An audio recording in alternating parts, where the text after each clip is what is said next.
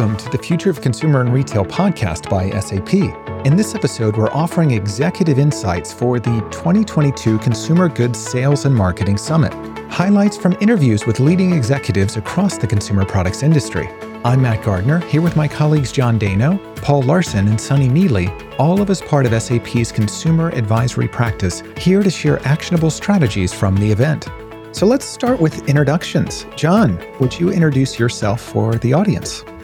Well, hello, everyone. This is John Dano. I'm a industry advisor for consumer products at SAP. And prior to that, I spent 20 years in the consumer products industry as a technology leader at the Campbell Soup Company. Thanks, John. Good to have you here. Paul, welcome. Yeah, hey, Matt. Good to be here. Paul Larson. I'm also an industry executive advisor for SAP. And like John, I've been in the business for over 30 years, primarily in the food and beverage business. And it's great to be with everyone today and talk about consumer products, my favorite topic. Thank you, Paul. And last but not least, Sunny. It's Sunny Neely. I'm also in the Consumer Products Industry Business Unit with Harris Vogel, and I am focused on the CX side of our business, having worked prior to SAP and brand management at Coca-Cola and Ferrero. And I am thrilled to talk with you all today, and I think we had a great conference, and I look forward to recapping some of the highlights. Thanks, Sunny. Really curious to hear from all of you how that went and the experiences you had. Let's start with what stood out to you as themes from this year's event.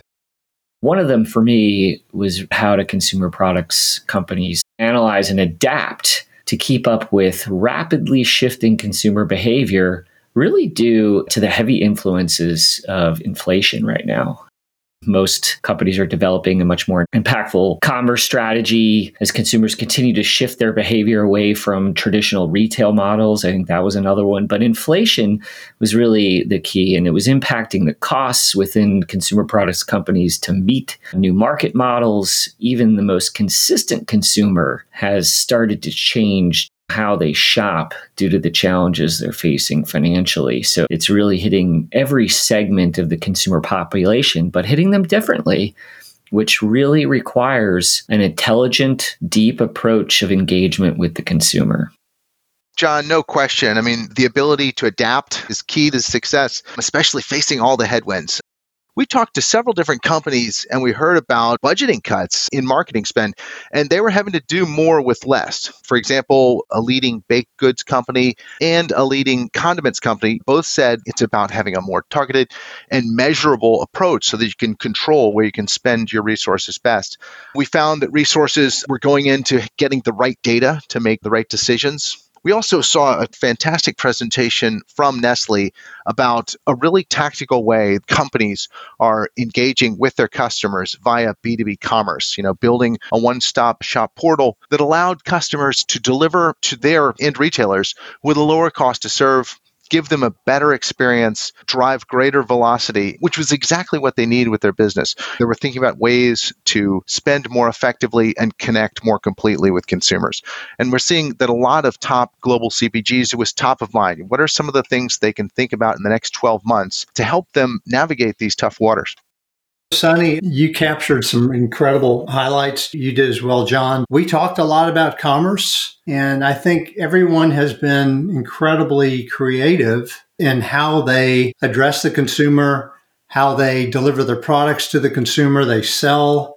But what we're really finding now, especially in this time of inflation, CPG companies are running their 5 pillars once again: margin and cash, growth, people, sustainability, and supply chain.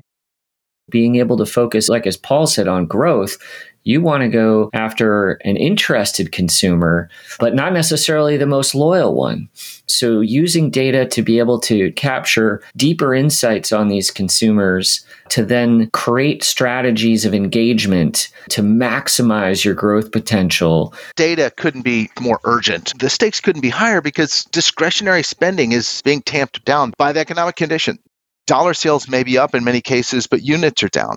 CPGs are having to respond and fight against private label like they haven't had to in years. And because of that discretionary spending being pulled back a little bit, consumers change their overall preferences. Big categories of preferences are changing.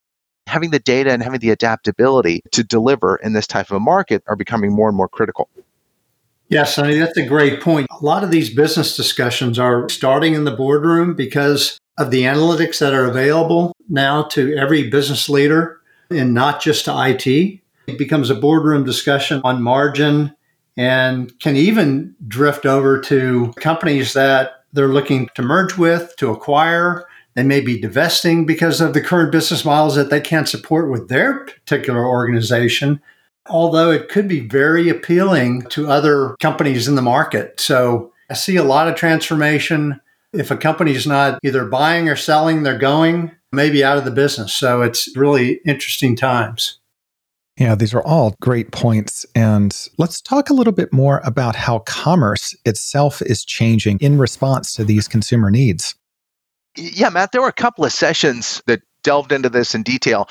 One of them was really interesting. It was a direct-to-consumer D2C session with a range of categories that were represented, right? So you had Shinola high-end watches, you had Bimbo Foods, the bread, the staples, then you had General Mills, which has a range of branded products.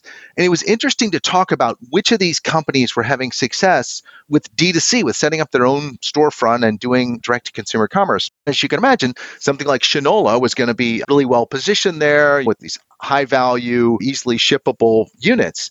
But on the other hand, some companies that you might not think would be perfectly suited for this, like General Mills, were finding a couple of interesting ways that D2C was still playing an important role.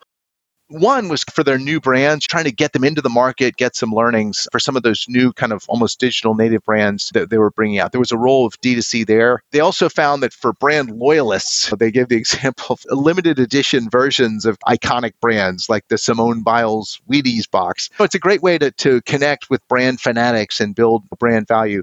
And then there is a role for D2C to drive sales, even for a General Mills, which is most of its business is going to be through traditional brick and mortar retail.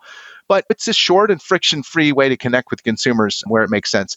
But I think by and large, there was an understandable interest behind D2C, but there was, I think, also a lot of kind of consensus that so much of what we're calling commerce growth is going through B2B2C or marketplaces like Amazon and Walmart.com and Target. And it just makes sense, with people spending so much more time online, they're already in so many of these marketplaces. I think a lot of customers at this conference were talking about how they can grow their commerce presence on marketplaces, how they can spend retail media with these partners and grow what looks to be potentially a part of commerce that's going to take a large part of that volume in the future.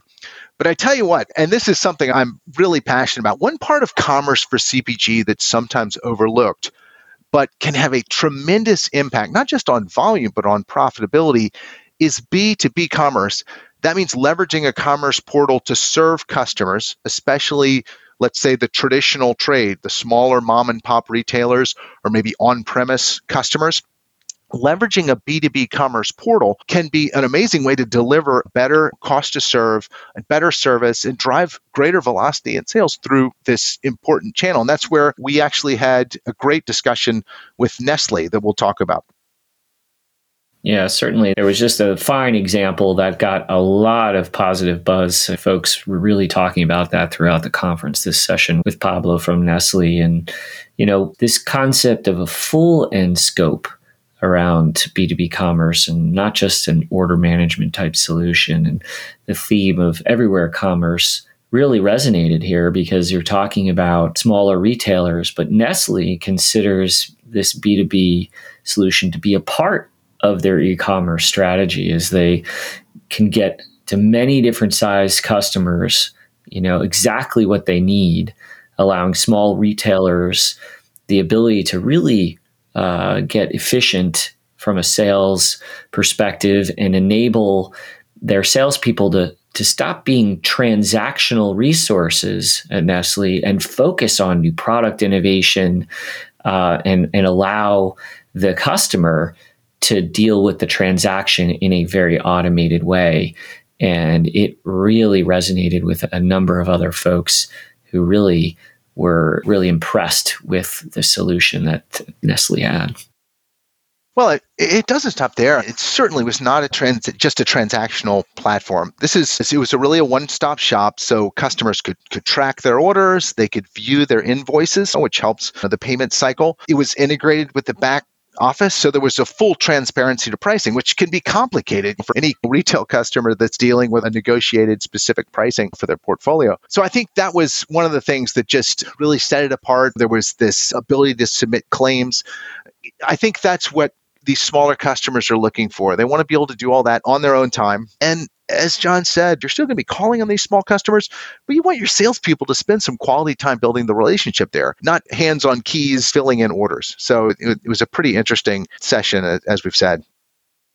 What I liked about it was it's really maximizing the current distribution systems that are already in place. I mean, let's talk about North America. I know Nestle is a global company and you're talking about different business models across the globe, but in North America alone, there's over 200,000 small outlets. And these customers can drive incredible volume and distribution opportunities. The way they get their products are through multi-channels, through distributor networks that have been established forever, but they just haven't been digitized. And what Nestle was looking at was really starting to enable that distribution network and make it a profitable way to distribute and really reach out and be able to sell to these smaller outlets through established business channels. And it's breakthrough because you are utilizing distribution systems that are already in place. So if you can maximize that, it's the quickest way to market. And it's probably getting back to that efficient way to drive margin. And it's an area for all you listeners out there. You should learn about this solution. And one of the things that I thought was just a great quote from Pablo from Nestle. And this is Nestle. This is an enormous company, one of the largest companies in the world. And for all you technologists out there, one quote that he had was, "Don't over customize, go simple." So even in the most complex environment, such as the international space that Nestle is serving from a customer base, that was his advice. And I think it's sage advice for us all. Yeah, that's a really good point. And it makes me think about the idea of white glove service. All the way back in the history of consumer goods and retail, there was these opportunities for something that would be quite personal and a simplicity in how those face-to-face interactions would happen. Curious for anyone's thoughts on the ways operational efficiencies can be blended with personal service. How does that simplicity bridge into a primarily digital consumer? I had a conversation with Estee Lauder and a number of different beauty companies that attended the conference. And we talked about their traditional consumer engagement model and brick and mortar model, where you've got folks behind counters that form relationships with their clientele and really become advisors on various elements of beauty care. And as they shift their strategy to a more digital engagement model and a direct path to purchase, an older demographic that was traditionally serving in that brick and mortar area of the store has really moved into this digital virtual space of engagement with Estee Lauder very robustly, which I thought was fascinating, right? So here you have a consequence of the pandemic that enabled non-digital consumers to engage online because the stores were closed, and they realized they've been able to continue that engagement even as the stores have reopened, which has been certainly revealing and influencing the overall Estee Lauder consumer engagement strategy. Yeah, I think this digital clienteling approach is fantastic. It's a cost-effective way to do something that worked in the brick and mortar environment, even during a recession, even during pandemic. And you're lowering the cost to serve while delivering better service. So I think for a category like Estee Lauder plays in, other categories like spirits, they typically can do pretty well in a recession by focusing on some of these opportunities to really connect with consumers and deliver an affordable luxury. And those categories are doing well. Look at Diageo. In the overall, it's increasing its marketing budget, even going into what looks like a recession. Just this week, I saw Moet Hennessy may actually sell out of champagne. This is not a boom economy. This is consumers that are selecting some categories that they're just going to not cut. They might let go on some other places, but they're going to hold the spending in some places because it's that affordable luxury. It gives them a moment of relief during a relatively tough environment. When I look at white glove service, I always think about durables. I think about electronics. Right? When you have the big TV delivered, you would always get the white glove service because you didn't want to haul that thing all the way upstairs and set it up.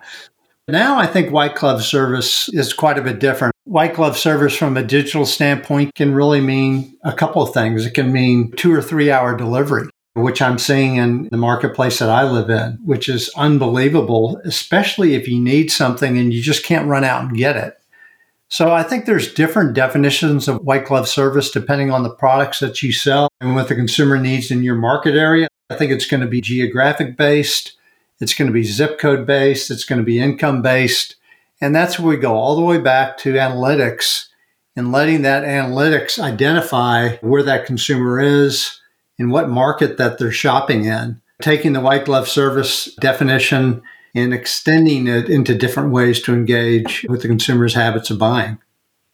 Yeah, and this bridges really well into what are we seeing in the marketplace changing around marketing and how these consumer goods companies are bringing the next level of what's possible in their marketing to connect deeper with consumers. Harris mentioned earlier in the conversation the importance of data. And here it was all about data-driven, targeted marketing and just finding that better, looking always for that better return on investment in every dollar you're spending. We had a director of performance marketing from Reckitt on one of the panels, and he was talking about not just gathering data. Reckitt has a lot of leading brands out there. There's a lot of first-party data coming in on all their platforms, but it was about enriching that data with these vast resources that are available through clean rooms, enriching and expanding that unified record so you know so much more about consumers than you might find just from your first-party data that you've gathered, so you can drive even more targeted segmentation and micro-segmentation to better connect with consumers. We also had John and Paul and I were on a roundtable with a bunch of different customers talking about data, and it was interesting. A leading appliance company, you'd think they would be wondering about different aspects of their product or something, but they actually were interested in using data for a unique kind of a use case. They wanted to find out which consumers in general were more price sensitive or had higher price elasticity, because they knew that those that are price sensitive are probably not going to be considering a large purchase like an appliance or a premium purchase in this type of down market. So they were really looking for that kind of sub-segment of the overall potential appliance buyers out there. Another company, a huge global snack company, was also interested in data, but it wanted to be able to measure and optimize its marketing spend so that it could easily shift from different types of engagement. They talked about wanting to be able to shift on the dime from something like out-of-home spending, billboards and everything, to be able to shift that to TikTok or social media or even to another type of consumer engagement channel, because they just needed to move the budget dynamically as quickly as possible, because that optimization was going to be key to their success. Like I said, it was just all about data, using it in a lot of different creative ways to try and wring every last bit of value out of the dollars they were spending. Thanks, Sonny. This makes me think, too, of the relationship between marketing and media. And I know in a lot of cases we're seeing in the retail sector, companies making their retail storefronts experience centers and making it so it's not that direct-to-consumer is replacing these things, but how do you balance and serve different aspects of experience to a consumer through the various channels? And any comments on the future of media and what we're seeing in that realm of how we're starting to blur lines, maybe even across industries, because of this cross-pollination that is really being brought to enhance the experience for customers? You know, I think when people think about media, there are a lot of new types of media that kind of get a lot of buzz. But I think no question, one of the most significant changes in the media landscape has been the rise of retail media. So that's the media that these marketplaces like Walmart.com, Amazon, Target.com, et cetera, are selling alongside the products that they're offering through their commerce platforms. And it was interesting. There was a lot of discussion about this pretty much everywhere you went. But an e-commerce lead from Mondelez had some interesting insights, because he said that retail media allows you to be as precise as possible and to measure that. When you spend with retail media, whether they buy online or they buy in a Walmart physical store, you're going to know, and you're going to be able to close the loop of attribution and know exactly what you got for your investments. So, Sonny, what I think is really interesting, if you start looking at the consumer, it's a person, it's a segment of one. And when you look at marketing, you look at media, it's really all focused on each and every one of us in our purchasing state. But what we're not diving into directly is the spend that companies are making in these two different mediums, right? Trade promotion has been the bedrock of the consumer products industry, but I'm seeing a lot of that budget being transformed over to marketing and to media from maybe just traditional ad buying or space buying or in-cap display purchases. So I see a big change in the way money's being spent to invest in trade and drive top-line revenue because of the segment of one. So that's an area that was a pretty hot topic at this event. Yeah, Paul, I love that comment. I actually asked several different people from Colgate and Florida Growers and some others, who actually owns the retail media budget? Does the brand manager own it or does the trade manager own it? And it's still kind of up for debate, I think. In many cases, the budget at the end of the day would come from brands. So, the brand person who controls the media budget in general would control what you're spending on Walmart.com or whatever. But the decision maker in many cases was the trade lead. So it's a shared decision that I think people are taking different approaches with it. But I think it's also going to be an important decision to optimize moving forward. Yeah, and just to add on to that, getting back to the point Paul made about it's not a consumer, it's a person, there definitely was a theme how companies are changing their view around individual consumers. And there was in the keynote from Orveon, there was a statement where brands who successfully drive this human connection in the world of everywhere commerce will win. So thinking beyond the consumer to who the consumer is, winning in all moments of truth, that they need to evolve their offerings from a product to an experience. And the ultimate moment of truth, right, we're talking about media, is when the consumer becomes a promoter of your brand, right? So think about that in your social channels. That is a golden opportunity as that human becomes an actual promoter of your overall brand. Pretty cool stuff. These are really great insights, and it's exciting to hear just how, even in the face of all of the dynamics and uncertainty in the marketplace, how companies are being able to get closer to real time and really adapt to what's happening and finding ways that work for their individual relationships with their customers. Any final thoughts or takeaways for listeners before we close out this particular episode? I've said it before and I'll say it again. These are probably the most exciting times in the consumer products industry that I've ever seen in my 30 plus years. And when I say exciting, there's more opportunity now than there's ever been. And not only for the incumbents, also for the companies that are just getting started. And it's because we have an opportunity to transform our business. The art of the possible is possible with the technologies that are available today. We've always focused against the consumer or that person, and that's the part that'll never change. There's just more options to do it. Consumer products companies are having to be more and more versatile and really look for opportunities that are going to deliver value without a huge effort. And I think there were two main things that I took away. One was trying to better leverage those untapped opportunities that might exist within your organization, like the traditional trade. That might seem like a really fragmented, hard to serve part of your business, 200,000 small stores, but using standard technology like B2B commerce, delivering in a way that serves so many different needs in the one-stop shop format that we saw from Nestle can allow you to sell more and cut down the cost of selling in what might be a channel where you'd like to see a lot more profitability. And then the other thing, I think investing in data is critical, but think about how it can drive profit. This is definitely not the time just to go gather expensive data to build a library. Think about those outcomes that you want. And I think what we heard at this conference is people want more precise, more measurable consumer outreach that drives a higher return. And data is there in many different formats to make that happen. I started this overall conversation talking about inflation, so I'll finish it with that. But don't be a victim of inflation. Be proactive. Where's the opportunity? Invest in the various moments of truth with the consumer so you know who they are and what is influencing them, so you can adapt and intelligently segment your approach to engagement to ultimately optimize your growth.